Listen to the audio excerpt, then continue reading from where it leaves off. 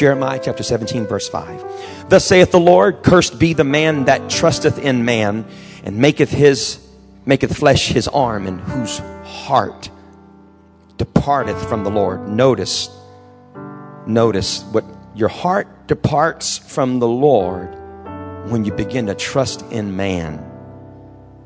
He shall be like the heath in the desert, shall not see when good cometh, but shall inhabit the parched places in the wilderness, in a salt land and not inhabited. Blessed is the man that trusteth in the Lord, whose hope the Lord is. About 8 months ago, Paula hurt me. She said something that deeply hurt me. She didn't know she hurt me, but she hurt me. She doesn't hurt me near as much as I hurt her. We're human beings. How could she apologize? She didn't know she hurt me. It's not something major. It's just one of those hurts.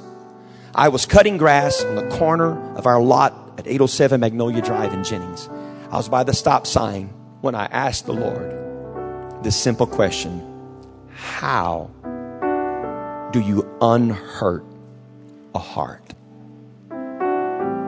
He gave me the answer, and I want to give it to you tonight. My message: how to unhurt a heart. In the name of Jesus Christ, thank you for your powerful presence. I ask for strength to speak. Touch my voice. Use me. Melt every cold heart. In the name of Jesus Christ of Nazareth, I plead the blood of the resurrected Lamb. I bless new life. They have brought new life into my life, into the church I pastor's life. I thank you for this family, for this church. In the name of Jesus, I ask for help in Jesus' name. And everyone said amen. Clap your hands to the Lord one more time.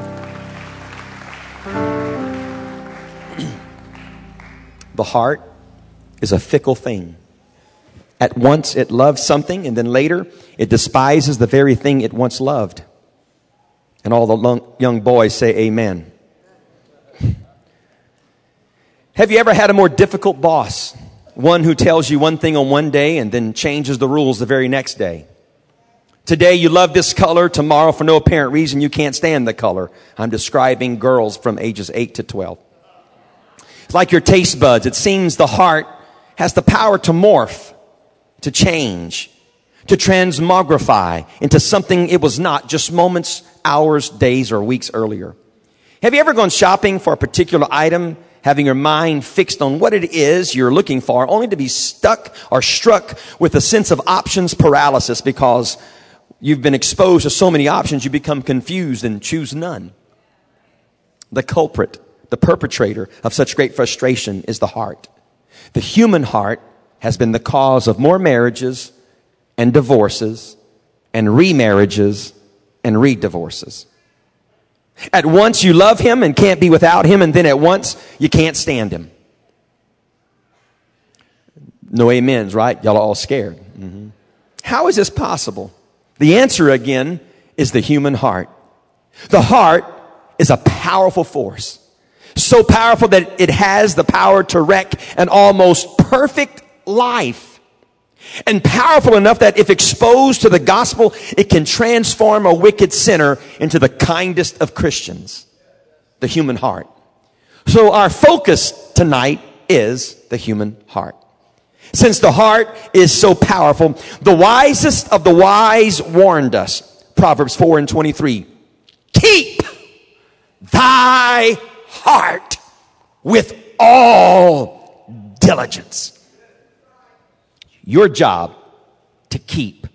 Hebrew, it's your job to guard from dangers. Keep thy heart with all diligence, for out of it are the issues of life.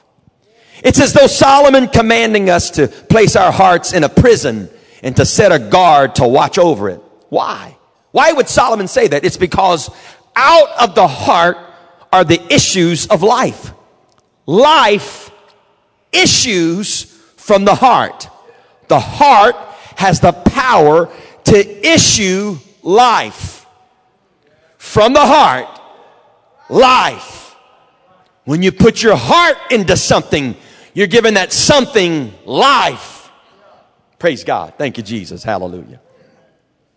Keep thy heart. If you kept reading in verse 24, he would say, put away from thee a froward mouth. Verse 25, let thine eyes look right. Verse 26, ponder the path of thy feet. He said to guard your heart, we must train three things. Our mouths, our eyes, and our feet. That's what we say, what we see, and where we step. Now all of this affects my heart. What I see, what I say, and where I step.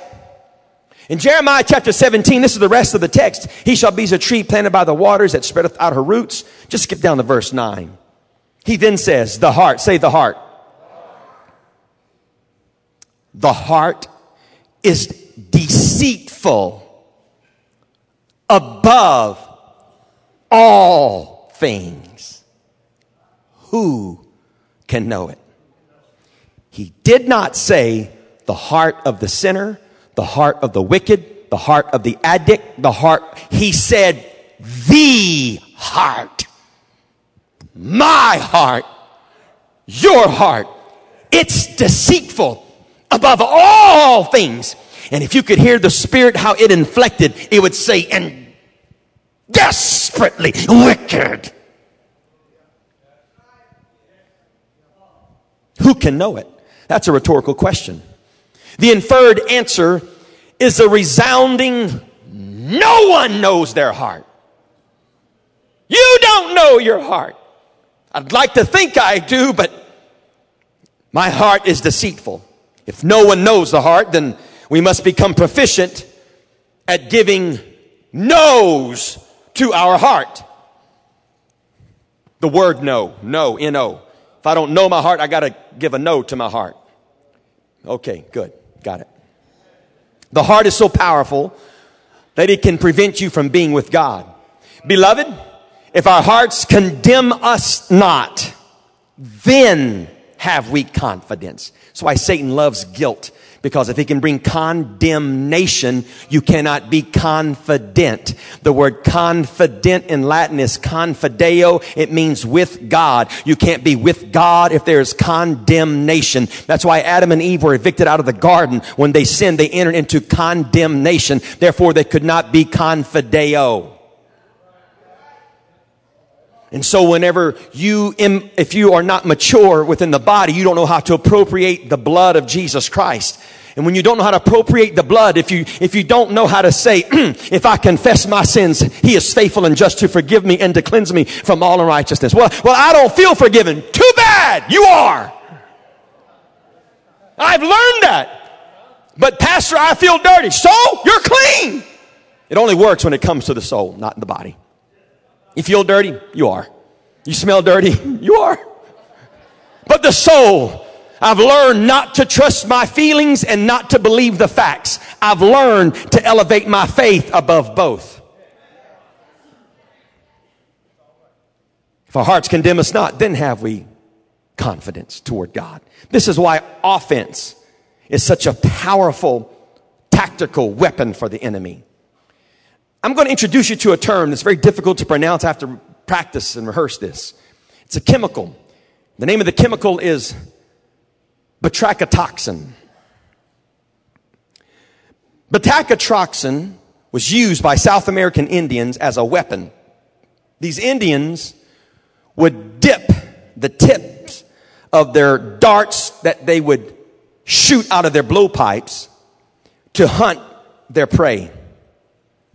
Batrachotoxin kills by interfering with sodium ion channels in the cells of muscles and nerves, jamming them open so that they do not close. And the result ultimately is heart failure. Batrachotoxin results in heart failure. Batrachotoxin kills by heart failure. The poison is taken from a frog. The golden Phalabates. The golden Phalabates terribilis. That's its name. And also the multicolored Phyllobates bicolor. What it is they sweat out the poison over a small fire, and they take the sweat and it becomes the poison, batrachotoxin, that is placed on darts. How powerful is this venom? It has an LD50 around 2 micrograms per kilogram. What is an LD50? LD50 is the lethal dose amount of an ingested substance that kills 50% of the test sample. So how poisonous is this poison? An amount the size of 2 grains of table salt will kill you. Batrachotoxin kills through heart failure. It's a poison. It's a venom. That's the size of the little booger. Here's an interesting fact about the frog. Captive-born frogs, in other words, frogs that are raised in an environment where they are fed a steady diet, where they are held in a zoo-like environment. They are in a reptilian form. These captive-born frogs of this exact species are not poisonous, suggesting that their poison is derived from their diet. What made them poisonous was not originally in them.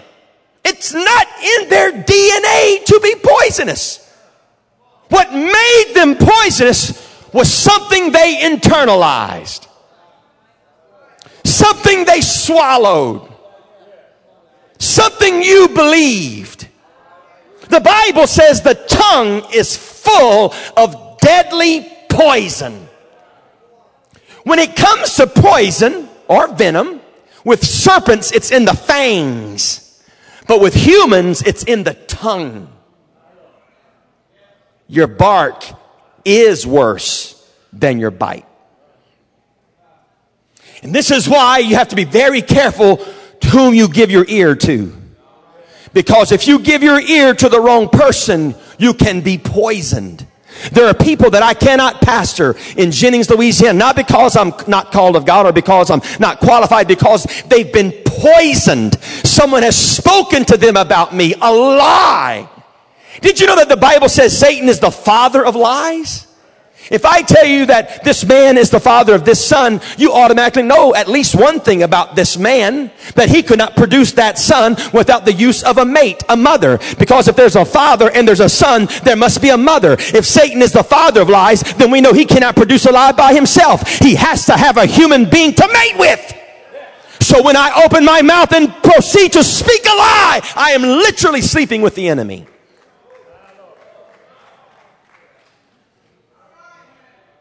So when someone lies and speaks a lie to me in my ear, it has the potential to poison my heart. Somehow Joseph had an anti-venom in him.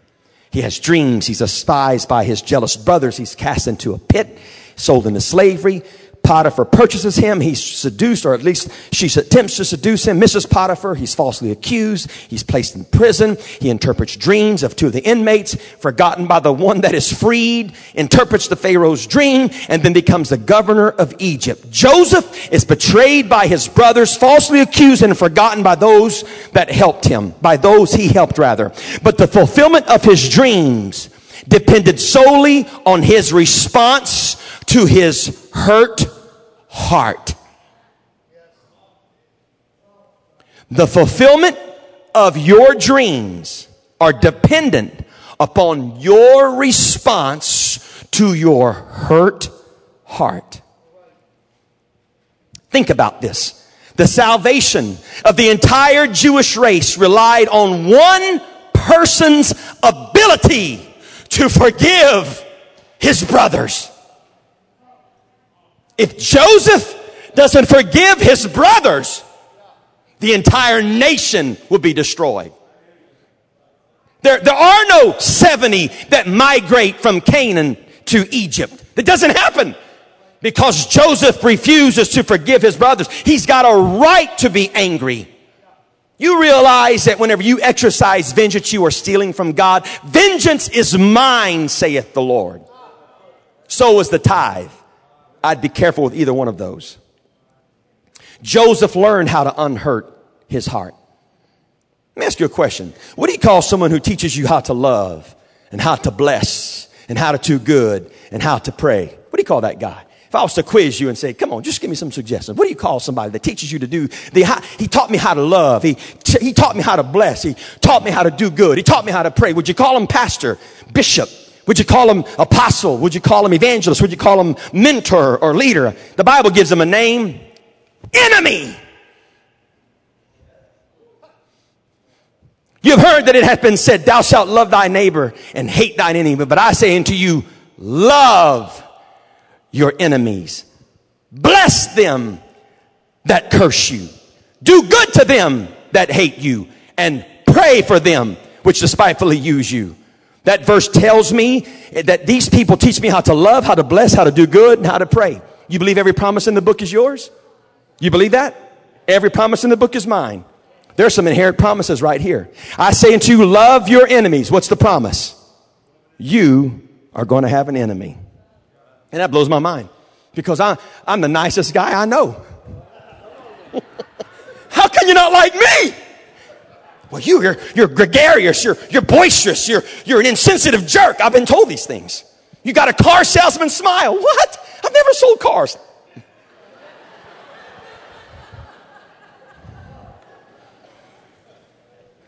There are promises in this verse. Bless them that curse you. What's the promise? You will be cursed. You don't get away from this. That's a promise. There's someone that's cursing you right now.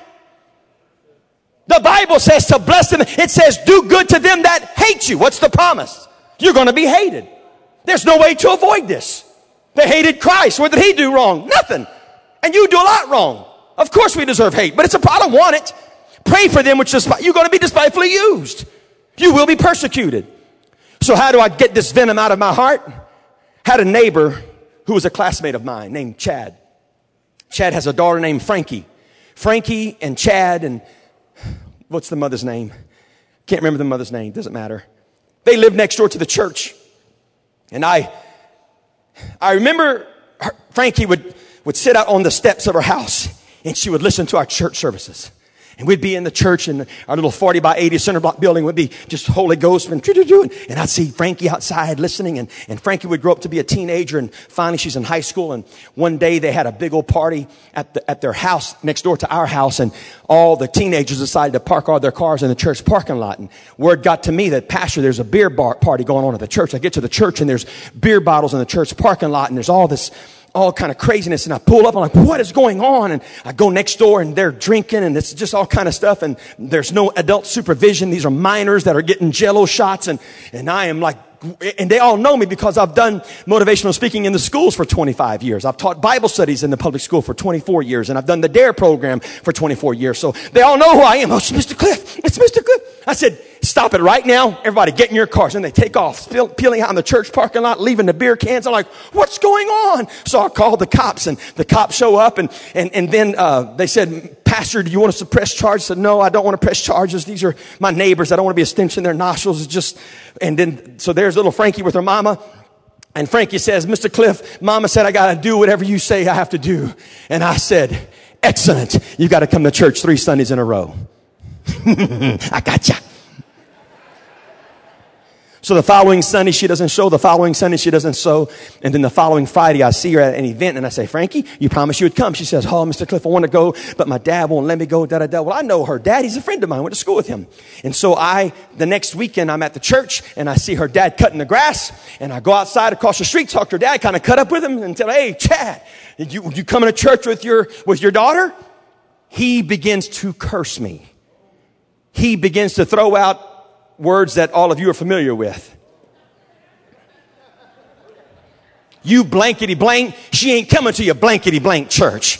He proceeds to curse me lower than a dog. I don't want to go through the whole story, but I will tell you this.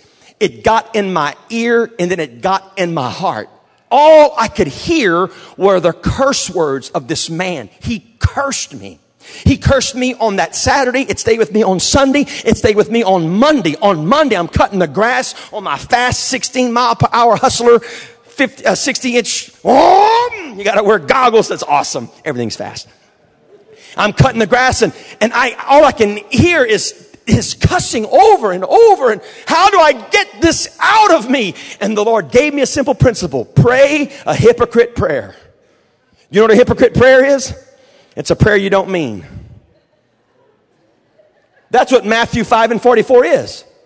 Bless them that curse. How are you going to do that? Lord, he just fired me. I lost my job, my 401k on a false accusation. Now, Lord, give him double income this year. You pray that prayer, you don't mean it. You know, don't look at me like that. You don't mean it if you say that. That's how I got it out. I begin to pray hypocrite prayers. I begin to say things that I did not feel and did not want, but I said it anyway because the Bible teaches me that my tongue is like the rudder of a ship. And if I can begin to pray these prayers, it will steer my life. Your prayers have more to do with the prayer than the prayee. Maybe the only prayers God answers are the ones we're willing to answer. You pray a prayer, God save my neighbor, and you won't teach them a Bible study or invite them to church? That's a hypocrite prayer. Everybody smile. Abraham's father got hurt. His name was Terah. He lived 70 years and begat Abram, Nahor, and Haran. Now these are the generations of Terah. Terah begat Abram, Nahor, and Haran. Haran begat Lot. And Haran died before his father Terah. That hurts. His youngest dies before the father. He died in the land of his nativity in Ur of the Chaldees. In verse 31 of Genesis 11, Terah took Abram his son and Lot the son of Haran, his son's son, and Sarah his daughter-in-law, and his son Abram's wife. And they went forth with them from Ur of the Chaldees to go into the land of Canaan. And they came unto Haran, and they dwelt there. He had a son named Haran, and there's a city named Haran.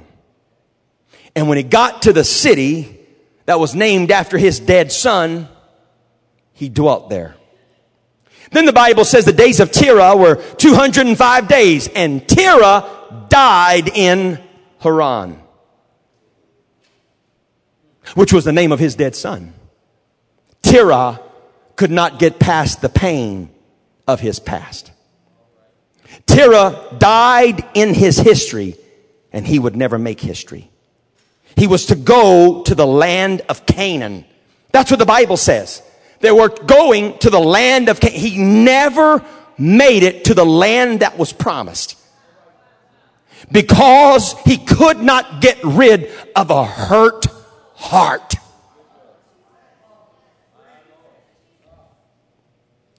We've all experienced Haran. Pain, loss, betrayal, death of loved ones. If you're not convinced that God has a good will towards you, you will dwell in Haran and you will die in Haran. You need to run from Haran.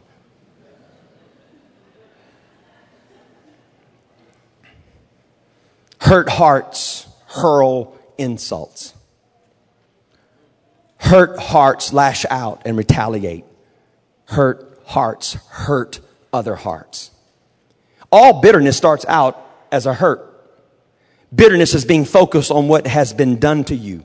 Your emotional pain may cause you to view the one who provoked this hurt as having malicious intent, as committing a grave injustice toward you, as gratuitously wronging you and causing you grief.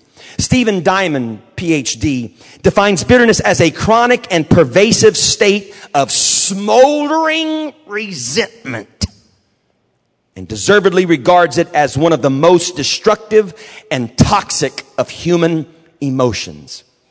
Bitterness.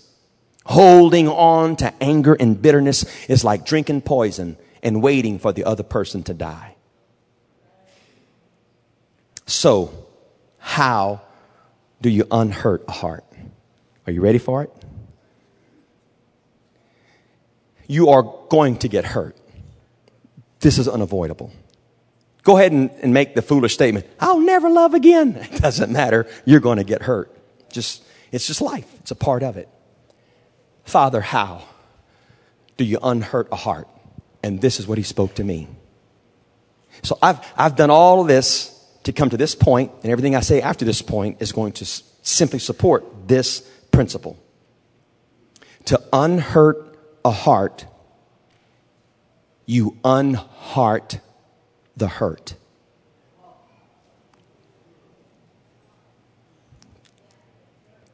To unhurt a heart, you unheart the hurt. Keep thy heart, for out of it are the issues of life. It's from the heart issues flow. It's the heart that gives life to things. The way you unhurt your heart is you stop giving life to the hurt. You stop giving your hurt CPR. You stop giving your hurt mouth to mouth resuscitation. Oh, I've seen saints do mouth to mouth to resuscitate a hurt. Let me tell you what he did to me. Mouth to mouth, and I resuscitate this hurt.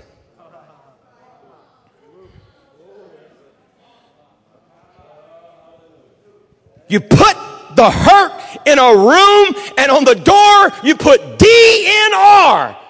Do not resuscitate. Leave it alone. Let it die.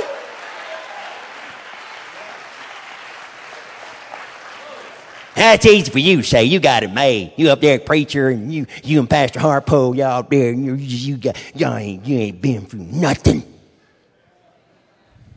My father-in-law was the pastor for 25 years in Jennings, Louisiana. For 20 of those 25 years, his wife was having an affair with a man that was 30 years her senior. And for at least 6 of those years, he was having an affair with another woman in the church and had a son with that woman. And then he came to me and told me that God had spoken to him that I was to be the next pastor of the church. I didn't want to pastor the church. I didn't want to stay in Jennings. I've been in Jennings my whole life. I preached my first youth camp in June of 1994 when I met your pastor. I finally got, I get to go out and do something. And now he wants to resign. My friend said, take it. You remember the discussion we talked about? Oh, just take it for 6 months. And then you can leave. That's what I'll do. I'll take it on an interim basis for 6 months and then I'll go. I didn't know that Gertrude Gautreaux, I didn't know that Gertrude Gautreaux, it's South Louisiana, tobacco chewing, welding, bar owning, her own bouncer, Gertrude. I won Gertrude. Baptized Gertrude. She got the Holy Ghost. After that happens, I'm thinking, who's going to take care of Gertrude? I'm not going to trust her to some other guy that comes along and won't love her, doesn't know about all the hours I spent in Mermentau teaching her Bible study and working with her. So 6 months after I'm the interim pastor, I become the pastor. A year and a few months after I become the pastor, all this immorality comes out. My mother-in-law moves her boss of 20 years into her house. Still's coming to church. My father-in-law's in the Philippines. I have to call him in. Now she hates Paul and I. And she's afraid that he's going to come back and kill her. It's a mess. It's a mess. I didn't do anything. This story is so sordid and deep and long. I don't have near enough time to give you details. All I'm telling you is whatever good has come in my life has been the result of my response to wrong, to pain, and to hurt. God did not allow the hurt in your life to destroy your heart, but rather to develop your heart.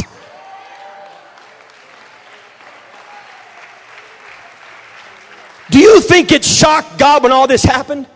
That this man would do these things who would accuse me of stealing the church from him. And causing their adultery. I caused a divorce. his daughter and I. Whenever my daughters, his grandchildren would see him, he wouldn't even recognize him. Had nothing to do. This is hurtful. If it wasn't for Wade Lorman, I wouldn't be preaching today. If it wasn't for Wade Lorman, I wouldn't have this woman as my wife. If it wasn't for Wade Lorman, I wouldn't be here. I wouldn't be saved. How can I? I've had to learn how to handle hurts, wrongs. I could tell you sordid stories of pastoring family. That's a blast. That's so fun. Because I have to be uncle and pastor. I have to be brother-in-law and pastor. And so here's this, well, my God, he says, I'm not letting anything. I'm not saying, you go on and do what you want to do. You just go ahead and do it. I've never said that. But yet we have to wear the weight of those accusations. Brother Tenney was my pastor forever, and he taught me, Clifton, when it comes to accusations, your friends don't need an explanation, and your enemies won't believe one if you gave it anyway. So I don't chase down accusations or accusers. I just keep living and doing and being. People can think what they want to think. I know who I am. I know what I am. If you want to know who I am, ask my wife and ask my children, because they're the only ones that really know me. My church doesn't know me. They got a persona. You don't know me. You just believe what your great pastor tells you about me. But you don't know me. You really want to know about Clifton Lejeune? Don't ask a member of my church, and certainly don't ask a former member of my church. You want to know me, you go talk to Paula. You go talk to Eden. You go talk to Aaron. They're the ones that I'm trying to impress. Because they see me behind. You can ask them if they've ever heard me cuss. If they've ever heard me do all the things, all the garbage I've been accused of. But all this stuff, you know what it's done? It's developed an iron cast around my heart that protects it from all these. I've learned to let it just roll off the thickest skin on my body, which is my back. Roll off, baby. Just keep on smiling. I can shake hands with people that despise me, that cuss me out. She comes to church every Sunday. About 7 years ago, she cussed me out. You blankety blank blank, just screamed and cussed and all that kind of stuff. And I just say, praise the Lord, sister. How you doing? She never apologized. She never explained anything. That's just, what are you going to do with people? What are you going to do with the person that's wounded you and hurted you and exploited you? What about the one that molested you and never got turned and never got caught and now is dead? How can they pay? Trying to help you unhurt a heart. Stop nursing the hurt. Stop feeding the hurt. Stop providing it shelter. Stop making sure it remains alive by keeping its memory alive. We're convinced our cause is a righteous cause. This was no illegitimate hurt. It's not something we simply made up. Why, this was a bona fide 24-karat, genuine, humiliating personal attack. As though we are above that. It's amazing how wrong we become trying to prove how right we are. I'm telling you I was right. Well, your spirit's all fouled up. Brother Tenney taught me, if it doesn't infect your spirit, it can't affect your destiny. You have to learn a principle from David's sunflower seeds. On the pack of David's sunflower seeds is the key to success in life, in ministry, and in marriage. Has anybody ever eaten a pack? Excuse me, not the pack, but David's sunflower seeds? Some? Do y'all know what sunflower seeds are? Okay. David was a man after God's own heart. David's sunflower seeds. On every pack of David's sunflower seeds, you'll see this tagline. This is powerful. You heard me right. I said powerful. On a pack of David's sunflower seeds, it says, eat, spit, be happy. Oh, you think that's cute? I'm trying to be spiritual right now and give you principles. You're going to laugh at me.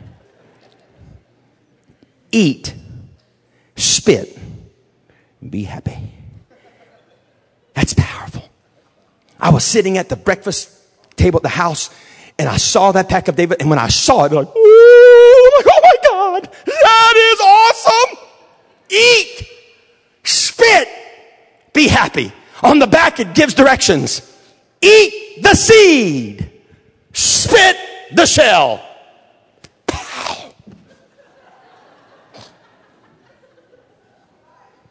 I know people who eat the shell and spit the seed. They internalize junk that don't matter.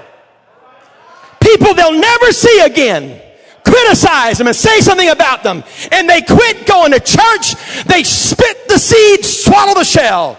You got to be able to discern what is seed and what is shell. Seed is what is very important. Shell is not important. Well, how do I know if it's important? Easy. If it's important, then I import it.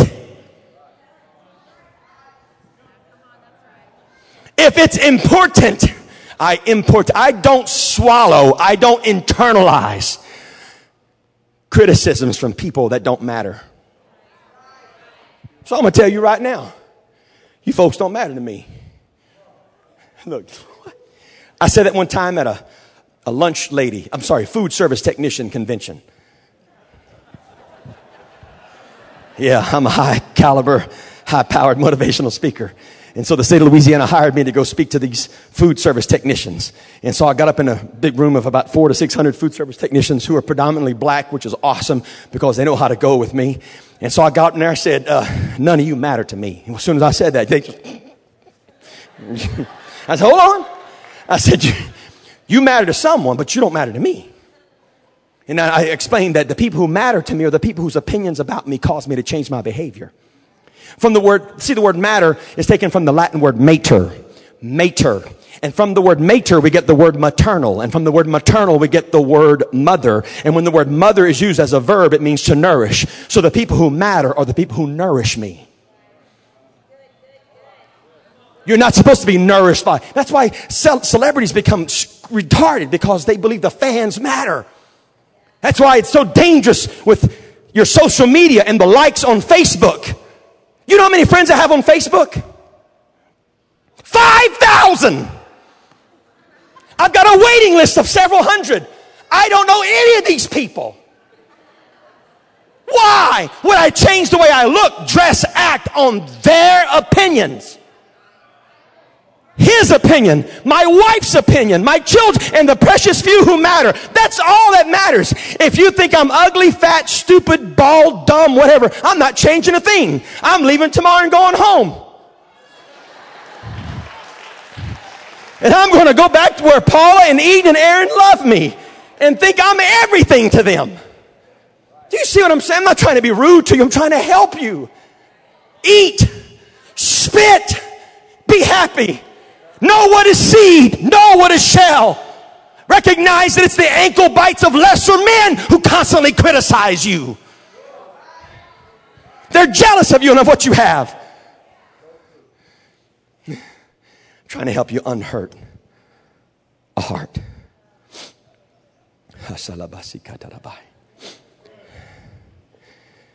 Thank you, Lord. Thank you, Lord. When my father-in-law died, right on Christmas in 2013. God have mercy. After he divorced my mother-in-law, he married his nephew's wife, who was the age of his oldest daughter. Pay close attention. So her children, who called him Uncle Wade, now he's their stepfather. After they were married for about 3 to 5 years, the middle son goes in the woods with a rope and hangs himself by the neck. This story is so sordid, I can't even tell it over the microphone. Of course, they divorce and he marries his third wife. Oh, did I tell you that he never stopped preaching or pastoring all this time? That ain't right. Well, duh. There's a whole lot of stuff that ain't right. What you going to do with all that? You going to try to fix it? Or are you going to trust that God, who knows all and sees all, is sovereign? You stay focused. You just get you and Jesus Christ. Listen, I saw a young man whose relationship status on Facebook changed from married to it's complicated. Anytime your marital status changes from married to it's complicated, there is one thing I can guarantee. There's a third party involved. When it comes to your relationship with Jesus Christ, it is to be uncomplicated. There are no third parties involved in my relationship with Jesus Christ. I love my wife. I love my children. I love my pastor. But if they all desert me, they all backslide, this is going to hurt. This is going to cause me great pain. But I will not abandon him. Because one day I'm going to stand in front of him alone. I won't have Eden and Aaron. I won't have Paula, Pastor Anthony, or Brother Tenney. It'll just be Clifton and Jesus Christ. How am I going to look at him and say, you could have done better for me? Calvary wasn't good enough. Why'd you allow this? Clifton, this was all for your benefit. I thought I gave you a verse, and we know that all things work together.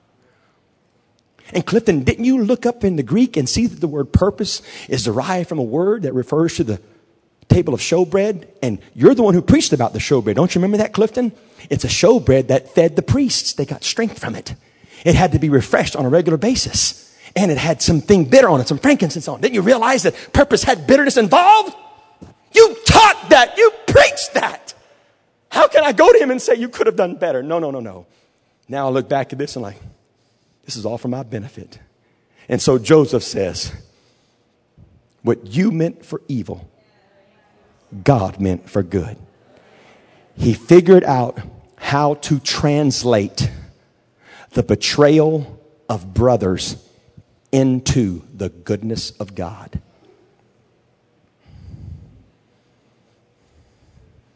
You have to figure out how to translate hurt and pain and suffering into the goodness of God. This has been good for me.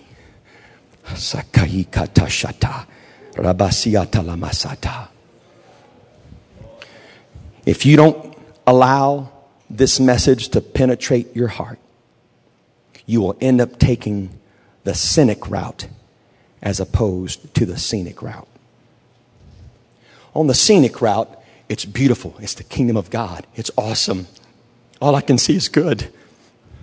On the cynic route, I double take on everybody. I don't trust anybody. You're all out for their own selfish ends. And I don't trust any preachers. All of you are hypocrites. You're lying about something. I've seen them. I've seen them. I've seen preachers go from the scenic route to the cynic route.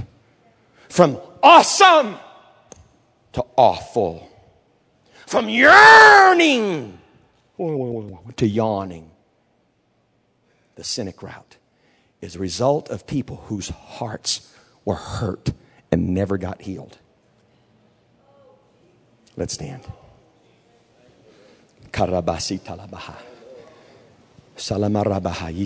Lift up your hands to the Lord. In the name of Jesus Christ, may the principles that you heard today remain in your heart as long as you live. May you pull them as specialized tools to help you when life throws curves to you. May you forgive and release the perpetrator, the pastor, the peace officer, the principal, the teacher. May you release your dad, your mom, your brother, your sister, whoever it is that hurt your heart. And may you unhurt your heart by unhearting the hurt. Do not breathe life into it. Do not give it CPR. Do not perform mouth-to-mouth resuscitation. Stop spreading it. Stop telling it. In the name of Jesus Christ. Come on, with those hands raised high. Can you picture right now, whatever it is, this little nagging, may your heart rate not increase when you see them at the supermarket. May you speak out prayers. May you learn to bless them that curse you. Do good to them that despitefully use you. May you learn to love your enemies. In the name of Jesus. Eat, spit, be happy. Don't swallow these things. Don't swallow the criticisms. Don't internalize it. You're not your label. You're not your label. He beautifies the meek with salvation. He beautifies the meek with salvation. I don't care how short or tall you are, what size clothes you wear. Father, let me see me the way you see me. I'm clean. I'm holy. I'm pure. I'm washed in the blood. I don't have time to keep score, God. I don't have time to keep score. I want to take the scenic route. Keep me off the detour. I don't want to take the detour of the scenic route. I got to be careful not to become like that ridiculous frog that became poisonous simply because of what it ate.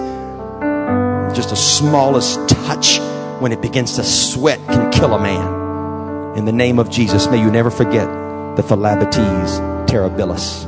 May you never forget poison that can kill a man simply by what's ingested. In Jesus' name. Thank you, God. I'm releasing right now everybody that's ever hurt me, everyone that made fun of me in high school and junior high, that called me names. Thank you, God. I can walk around and see how that was meant for good. You were trying to help me. It was painful, but it didn't kill me. I did not die. This altar's open. You want to come? I know we've already had a great altar service, but if you want to maybe bring someone to the altar and leave them there, might not be a bad idea. What's his name? What's her name? Bring them to the altar and leave them right there. Whatever it is, whomever it is, whatever it was, what was done, how much money was stolen from you? Are you still waiting for them to pay you back? You need to move on. How do you unhurt a heart? You unheart that hurt. In the name of Jesus.